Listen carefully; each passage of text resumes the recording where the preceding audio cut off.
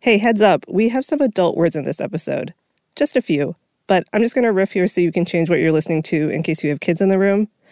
Maybe remind you to subscribe to our newsletter, follow us on Instagram. Okay, here's the show. I keep having this identical conversation.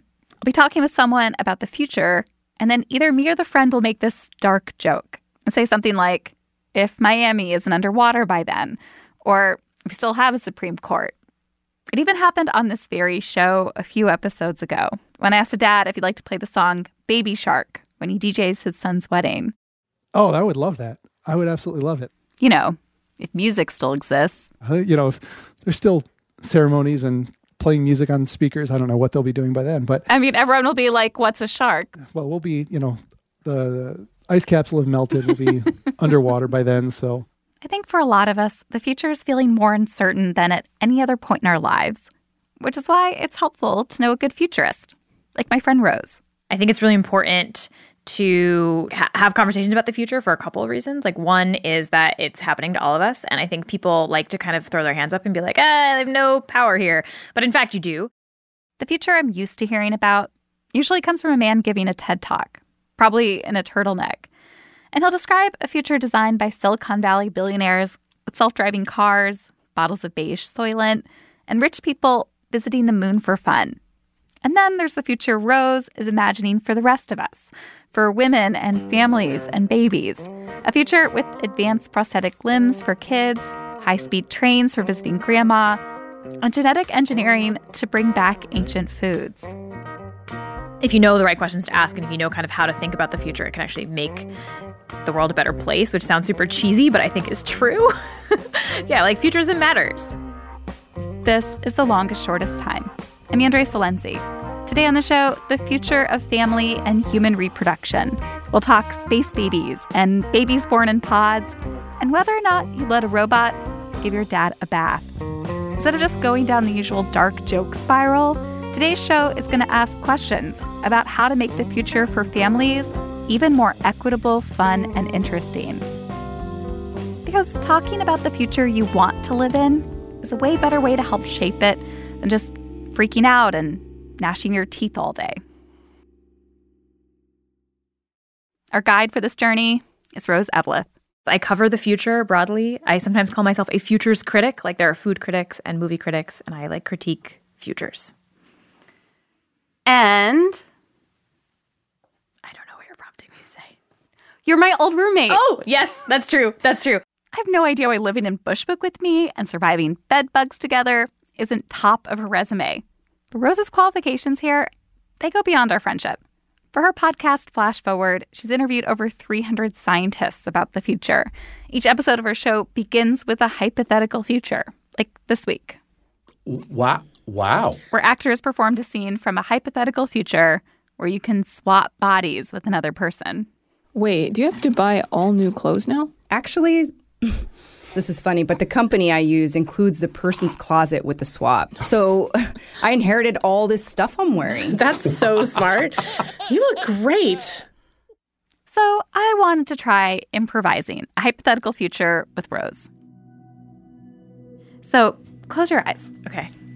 It's 30 years in the future. We're in our mid-60s. Okay. And we're walking down a beach together. Jackie, cue the waves. We obviously still have dogs. Definitely. Let's just pretend it's our same dogs. Yeah, they're never going to die. Jackie, cue our dogs. They're barking and playing. Oh, wow, our dogs are really good friends. Oh, I'm so glad that they get along now. I'm so glad we were able to clone them both. I'm never going to have to train another dog. Just continue on. Wait, are beaches real still? Do we still have beaches? Yeah. Beaches have expanded because of climate change. Got more and more shorefront. Maybe we're in Ohio on the beach. And we're talking. What are we talking about?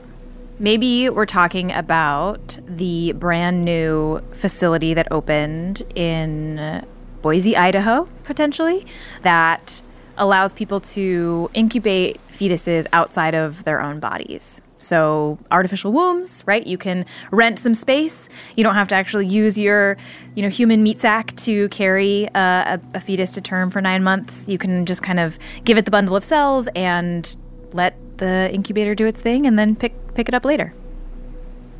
Would you do it? You'd want in. Yeah. But isn't it weird to just it's not like groceries. You're not picking up groceries. It's like a baby. Don't you want some more connection to it? This could be my way to have a kid in my 60s. That's true, for sure. I don't know, it seems kind of Matrix-y. Where you go and there's pods and the baby comes out of the pod. I don't know. And you have to wonder what these babies are missing out on. So Rose, you did an episode all about artificial wombs, and it begins with, you can hear someone calling up the facility. Let's listen to that. Hello, you've reached Stavia, the womb away from home. Para español, aprima dos. If you're calling to speak with a certified womb specialist, please press 1. If you're calling to apply for womb space, please press 2. If you're calling to check on the status of your baby, please press 3. Please enter your baby's 7-digit womb code now, followed by the pound key. If you would like to leave a message for your baby, please press 1. If you would like to hear what your baby is listening to now, please press 2. This is what your baby is currently hearing. To change the soundtrack, press 3 at any time. Okay, so tell me what an artificial womb would be. What is the plan? This is something that sci-fi has thought about for a really long time, and also, something that a lot of researchers are interested in, right? This idea, can you bring any kind of animal to term outside of the body of a parent? So obviously there are some liberatory aspects to that, in that one of the big things that you've covered a lot on the show is the ways that parents are, particularly mothers, are penalized for taking time off for actually literally physically birthing a baby. I mean, it's a very traumatic process and it's high risk, right? Especially in the United States, especially for Black women.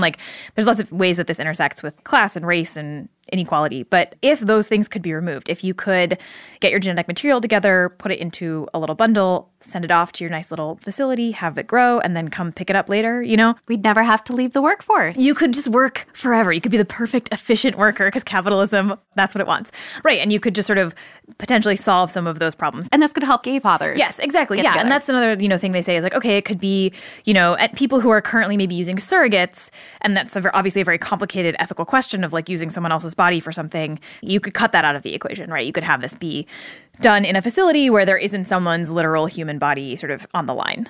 That future might be sooner than we'd all think. Here's a recent video from the Children's Hospital of Philadelphia. It works by two major components. The first one is a circulatory system that goes through an oxygenator. 2 years ago, some researchers did some work on a lamb fetus in an quote-unquote artificial womb. It's not really an artificial womb. It's sort of a glorified plastic baggie. And then the other component is a fluid environment that surrounds the fetus and allows the fetus to swallow and breathe amniotic fluid like it's supposed to during development. They call it a biobag, and it's transparent. You can look inside and see the little lamb breathing amniotic fluid. So they were premature lambs. So these were lambs that had mostly gestated within a mommy sheep and then were sort of removed as a premature baby, basically, a premature lamb. What about this? Isn't there a chance that maybe an artificial womb could do a better job than my womb? And I'm thinking about, when you hatched a baby chick in second grade, a nested chick, the mom could get distracted, the mommy could be caught by a mean old fox. But if you're incubating an egg, right, it has consistent good right heat temperature on it. Yeah. I think that the question is, what is better, right? In some ways, you have a higher viability, higher chance of those chicks hatching. But do we know, and I don't think we do, is there something fundamentally missing from those chicks? And I don't know that we know that. Okay, so artificial wombs, who wins, who loses? Queer couples win. I think there's a win for folks who might be tempted to be surrogates for financial reasons. People who can't have babies for whatever reason, right, and want a baby.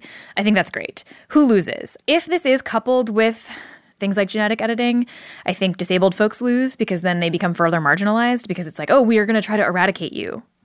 There is a possibility that it becomes sort of a signal of wealth that you don't have to put your body through pregnancy, which sort of changes your body and you get stretch marks and you get like all these things and your boobs sag a little bit because you're whatever.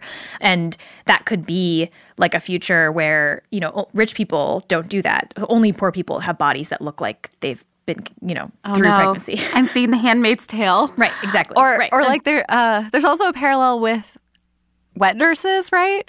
Where the hired help is the one doing the breastfeeding. Right. So it's like, you know, how much can you outsource in terms of like literally labor, but also like, you know, the idea of labor when it comes to having a baby.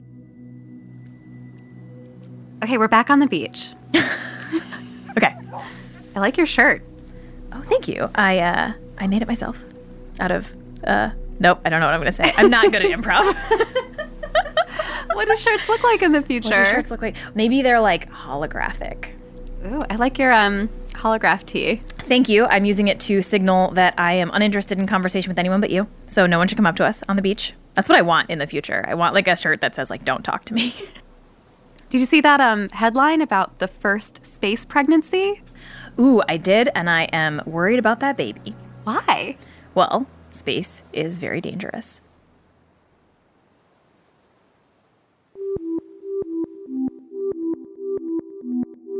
In a bit, we'll hear why that first space baby will probably go against all of NASA's recommendations. If we still have a NASA. Will we still have a NASA? Ooh, yes. Stay with us. Advertisement!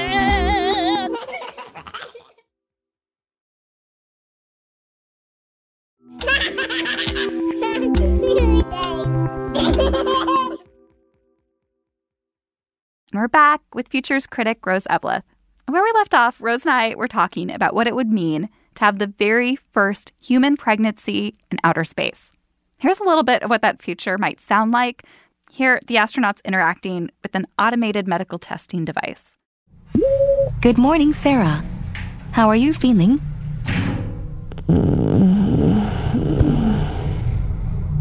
That doesn't sound so good, eh? Please insert your hand into the medical analyzer. Thank you. My diagnostics indicate that you may be pregnant. What can you tell me about pregnancy in space? Unfortunately, very little. It's, first of all, unclear if it's possible for humans to get pregnant in space. So there is some evidence in mice that the thing that makes your fertilized egg able to implant just doesn't work when in space. And that's probably because of the low gravity and or the radiation. They don't really know why. But they do know that small rodents that they send into space don't tend to get pregnant because they seem to not be able to. So it's unclear if humans could possibly get pregnant in space. Obviously, I mean, it's hard enough to get pregnant not in space. Yeah. So I just feel like the lady mice in that space station study, some of them just stopped ovulating. And some, they got pregnant, but then the structure in the ovary called the corpus luteum never formed. The corpus luteum maintains pregnancy hormones until there's a placenta. To date, there hasn't been a successful start-to-finish mammalian pregnancy in space. Only in the movies. Like in this one from 2 years ago called The Space Between Us. The heart will simply not have the strength in the Earth's gravity. Bones will be brittle. He wouldn't even survive the trip back to Earth. Wait. Can I ask really quick? Yeah. Do we think people have had sex in space? 100% yes. So officially the line is they have not. However, there were 2 astronauts who went to space who were secretly dating and then when they got back from space, got married. They absolutely had sex in space. They claim they did not, but like, come on. Yeah. Right? There's no universe in which they did not have. But then they won't tell anyone if it worked or not? No, because they're super against the rules. They're not allowed to. Maybe when they both like retire and are really old, they'll be like, hell yeah, we fucked in space. Were there other people on that ship? Yeah. That's so dangerous with the fluids and everything. Yeah, well, that's part of why you're not supposed to. But like, can you imagine, like, you've trained your whole life for like going into space and you're like a scientist, you're super curious, like you want to know what this is like. I cannot imagine not wanting to know what it's like to have sex in space. And you're up there with someone who you've probably had sex with already because you were, dating before, they secretly were dating before they went into space. There is now a rule, at least via NASA, I'm not sure if like other space stations have this rule, but there's a rule at NASA that like no couples are allowed together, like in any space flight or any spacewalk or anything like that. That's why they were planning that all-female fleet? Yeah, as if they aren't gonna fuck. I loved that. I loved reading all those articles being like, it's probably so that they don't have sex. And I was like, interesting assumptions. Mm-hmm. These women, you cut the sexual tension with a knife. Yeah, no, I mean, I want to watch that Netflix show. So Rose has her theory that space sex has happened, but no one else is saying that. For example, NASA hasn't even studied, at least publicly, if an erection is even possible in space. One former astronaut told Men's Health magazine that he'd sometimes wake up with a morning boner that could, quote-unquote, cut through kryptonite. I'm not calling an astronaut a liar, but the only thing we know officially is that testosterone levels drop in space and blood pools differently. So kryptonite? Sure, buddy. None of this has stopped Neil deGrasse Tyson from giving advice in this area. If you want to sort of get together, stay together, you need something to keep you together during all the normal body movements that would characterize having sex in space. So yeah, just bring a lot of leather belts to keep things strapped down, and you'll be just fine. But gravity isn't just an obstacle for having sex. So humans obviously are used to having gravity, and the Earth is pulling us down, basically.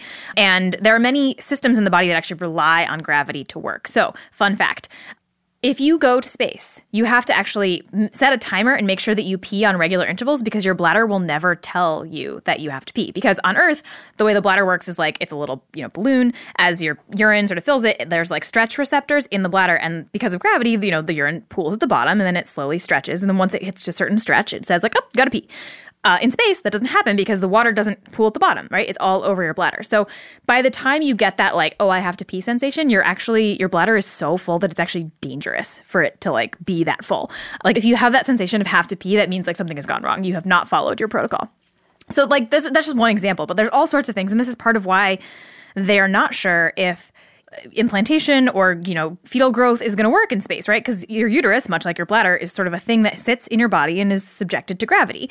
And, even with delivery, right? The baby sort of faces a certain way. And at some point, labor is not just gravity. It's not just falling out of your body, but there is a gravitational element. Helping. Right, gravity's helping you. And so it's even if you could get pregnant, can you deliver in space?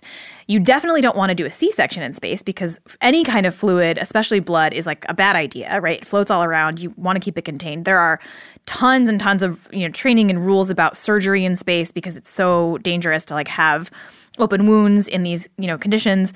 So you probably don't want to try a C-section.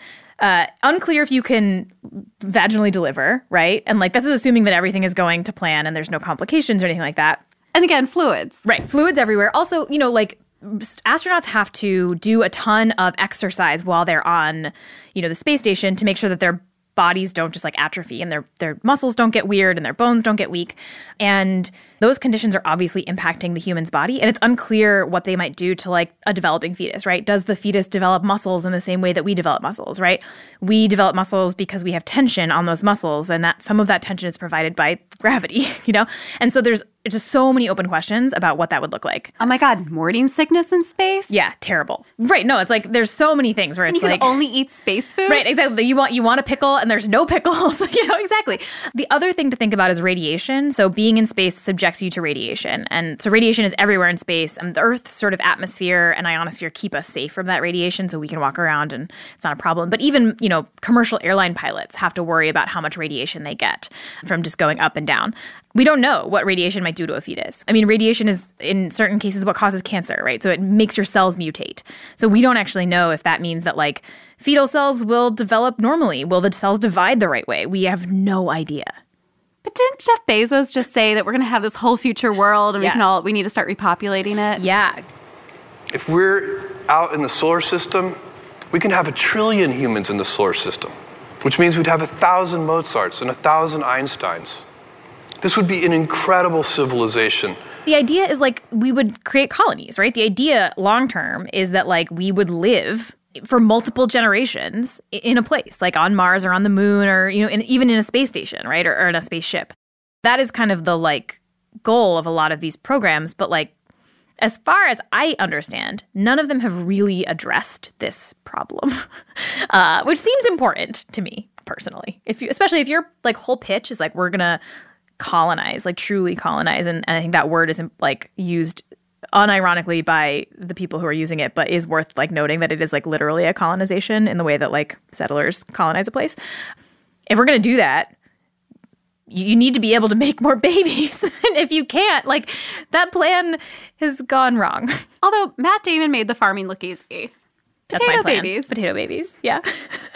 You just pee on them. Yeah. Good. Yeah. I gotta figure out how to grow 4 years worth of food here on a planet where nothing grows.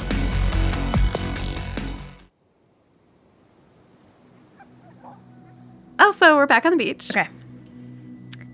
How are your folks? The robots are taking good care of them. It took me a while to come around to the robots, but I actually really like them now. It's kind of nice you don't have to be there. It is nice. And, like, actually the robots are, like, pretty good now. They're less creepy. They've made them more, like, not human, but just less scary, Terminator-y. It's great. I can see the playlist my dad's listening to. Oh, God. I know. Yeah. No, my dad got in a fight with the robot recently about whether the song it was playing was from the original Rush live album or the more recent Rush live album.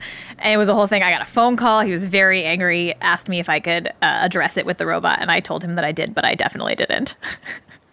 So you made a version of this for your show Flash Forward. Let's listen. Come on, Dad. This is a great place. It's state of the art. Watch this. You didn't tell me there'd be robots. Do not worry, Marcus. Many of our residents are skeptical at first, but I promise we will become friends. I can play any song you like, and any game you can think of. I even know a few jokes. Would you like to hear a joke? Sure. What is worse than biting into an apple and finding a worm? Biting into an apple and finding half a worm. Ha, ha, ha, yes. That's my favorite joke. Yes, I know. So this is the future of senior care, which is going to be a massively growing industry in our lifetimes. People call it the gray dawn, the aging tsunami. This is the stat that freaked me out. In the U.S. right now, there are 6 million people over the age of 65. By 2050, so around the time of our beach walk, that number is going to jump to 19 million. Yeah. So 6 million to 19 million. Yeah, right. And like senior care already has a shortage of people working in it. It's a very demanding job. It's a very difficult job. It requires experience and it doesn't pay very well. And so we already have sort of a shortage of care workers in that space. And then, we have all these companies saying like, okay, we're going to solve this problem with technology. We're going to solve it with apps. We're going to solve it with robots. We're going to solve it with, machine learning and, all of these sorts of things. And I think that there will absolutely be robots in senior care in the future. The question is like how much are we willing to cede? Like how much are we comfortable with sort of like handing, our parents or ourselves over to robots? Right. Robot sponge baths are very different than robots reminding you to take your pills. Right. Exactly. Right. And like, when you ask, so there are some studies that have asked seniors what they think and like what they want. I think there's this sort of general idea that like older people hate robots. They just don't like them. They wouldn't want them. They're like technophobic. And that actually isn't true. No, my grandma loved playing bridge on her iPad. There you go. Exactly. And like a lot of them, it's not that they don't like the idea of robots at all. What they find in these studies is that they are skeptical that the robot can actually do the thing that it says it can do, which is totally fair because most things do not work, right? Please install update. Yeah, exactly. Right. Yeah. Thinking about the maintenance of a printer and the toner cartridge, nightmare. Exactly. So like, and I think like they've seen a lot of, technology not work for them. And then the second one is like, will it do what I actually want it to do? So I think seniors especially are really used to companies coming in and being like, I have fixed your problem for you. And seniors being like, that wasn't really my problem. Like there's a lot of assumptions that get made in these tech companies without ever actually asking any of the people that they're designing for. And that goes for every kind of marginalized group, but also goes for seniors. So I think that the studies that I've read have said like, well, if the robot can actually do these things, then I'm fine with it. I think our generation will be even more accepting of tech and robots just because we have it so much more in our day-to-day lives. Isn't it proven that robots can improve a senior's mood? Didn't they make those like cute little fuzzy pet robots? Yeah. So Japan is kind of the forefront of this because they've sort of had a dominant aging population for longer than we have. In Japan, there are a couple of different devices and systems that help seniors. One of them is a little seal robot that you've seen. Paro is a therapeutic robot developed by ICE and available from Intelligent System Corporation. Sealbot. Yeah, and it definitely does help. Paro, modeled on a baby harp seal, displays emotional responses to external stimuli, which are input via a range of tactile, light, audio, and temperature sensors. The biggest thing that's sort of a challenge for a lot of seniors is loneliness, right? It's not medical stuff. It's not, any of that. It's just they're lonely. Like a lot of their friends have died. Maybe their partners have died. Their family doesn't necessarily visit them, as especially, people move away from, like, more and more people aren't living in the same place that they grew up. So you have these seniors who are often living in facilities. They're living by themselves. They're living around other people they don't really know that well. And they're lonely. And so these robots can really help with that. And that's like a huge, huge thing for mental health. And mental health is obviously connected to physical health. And so there's lots of really good evidence that having these kinds of little pets or like toys, there's the Aibo dog, there's all these little things, really does help people, not just seniors, but especially seniors. So that's one possible senior care robot, but the others are just kind of like roving ones on a stand. Yeah, so there's some robots that are already being used in hospitals right now, and they don't replace nurses. Nurses have a very important job, but like they kind of come in and like check on medication. They can sometimes deliver news from a doctor if the doctor can't be in the room at that time. That's sort of controversial. There was a case, I think it was in San Francisco, where an app, basically an iPad on a stick on wheels, like rolled into a man's room, and the doctor showed up on the screen and basically told the man that he was going to die, and his family was like, you could have showed up in person for this. They were very upset about it. Fair, I think it's just fair. I don't know if he's going to get home. Okay. I can order some morphine. Is that what you want? He said yes. They thought it was just a routine visit from this little bot, and then all of a sudden it was like, no, you're dying. There's nothing we can do for you. And they were very unhappy about that. And then it says, please install an update. Right. You're like, please plug me in. I'm out of battery. System update. There's all sorts of stuff. Well, you know what I want to ask? Yeah. Will the robots also have sex with Grandpa? Yeah. I mean, if Grandpa wants it, I think they're pretty good about consent. But yeah, probably. I mean, one thing, there's a woman named Ashton Applewhite who is an anti-ageism activist, and she talks a lot about, like, it's important to recognize that, like, seniors want to have sex. And, like, they should be totally allowed to, because they're, like, human beings. And if, like, a robot makes them feel better about that and they, like, feel less self-conscious and it works for them, why not?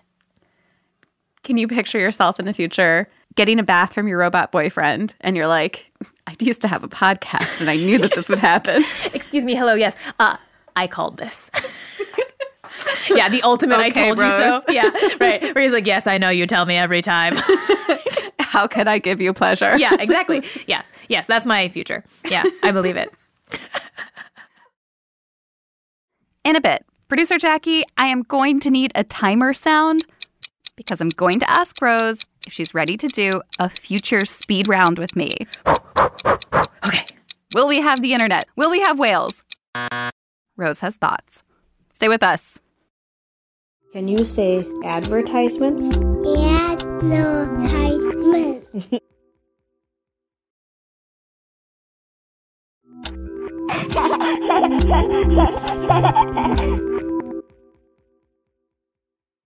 And we're back. And as promised, it is time for a speed round. Okay. This is all I ever want to do with Rose. Ask her a million questions about the future. Here we go. The water supply. Ooh, bad. Will we actually cook dinner for our kids? Ooh, no. Tablets? Soylent? Robots will cook dinner for our kids. Birth control? Yes. Will it be better? No. Will we have it for men? No. Abortion? Will we have it? Ooh, maybe. Postal service? Will we still get mail? Yes. Good. Yeah. So we can still write to Santa? Yeah. But he's no longer wearing the furry suit? Yeah. I mean, I think he's got a Hawaiian shirt on now because it's like tropical at the North Pole. Drive cars? Yes. Yeah, self-driving cars are kind of like male birth control, where it's like they're always like right around the corner and are way harder than anyone wants to admit. So we're still picking up kids in our minivans from soccer practice? Yep. Soccer? Hope so. Will we still have cell phones? No. What will it be? There'll be a lot more wearable stuff. So it'll be like distributed across more little devices, I think. Did you just tell me an Apple Watch is the future? Unfortunately. Are we still going to have pets? Ooh, I hope yes. We will have fewer types of pets in the future. Whales? Some whales, yes. Most whales, no. The ocean? The ocean's going to get bigger. Yeah, we're going to have lots and lots more ocean. It'll get bigger and like emptier, but yeah. What are we going to think family means? Ooh, I think family becomes less biological in the future. I think family becomes more of a chosen family and looks a lot more diverse and varied. I think family could be, I mean, one thing we didn't talk about with the artificial womb thing is like you could have 4 parents and you could use genetics to like combine the genes of 4 people as opposed to 2. And then you could have 4 parents or something like that. So I think we're going to see family, the idea of family sort of expand in a really like inclusive and lovely way where it's like kind of like partially choose who your family is, and they don't look like, you know, platonic, like mom and dad and kids and white picket fence and dog. It's like much more diverse and varied and cool. Talking to Rose made me realize I might already be an optimist about the future. Like, take this podcast. With every episode, I get to see the ways family is already changing. And from here, the future looks bright. Even if in the future, I'll still be stuck trying to answer, so what's a podcast? Like a radio show, but on the internet, neither of which exist anymore. We'll be too busy with our sex robots anyway. Everything should always end on robot sex. This episode was produced by me, Andrea Silenzi, with Jackie Sajiko. Our editor is Amy Drozdowska. Our show's creator and executive producer is Hillary Frank. Hillary's new book, Weird Parenting Wins, is out now. Go get a copy. We have a couple signed ones at podswag.com/LST. Our engineer is Brendan Burns. Our music is performed by hotmoms.gov. We get editorial support from Peter Clowney, Antonia Akatunde, Anne-Marie Baldonado, Reka Murthy, and Julia Wang. This marks the end of our season, end of season 2. We're going to be back in 4 weeks with more episodes, including one about what climate change means for parents and people thinking about becoming a parent. It's hard to talk about apocalypse and birth, but, you know, they're intertwined. If you like today's show, you're going to like that one. Be sure to subscribe to The Longest Shortest Time on Stitcher or wherever you're listening right now. And as always, here at The Longest Shortest Time, we want to hear your stories about sperm. You donated, you used a donor, you asked a friend. Tell me everything. Just me, not even for the show. Okay, it's also for the show. Fine. Tell us. Go to longestshortesttime.com, hit the participate tab, and submit your story.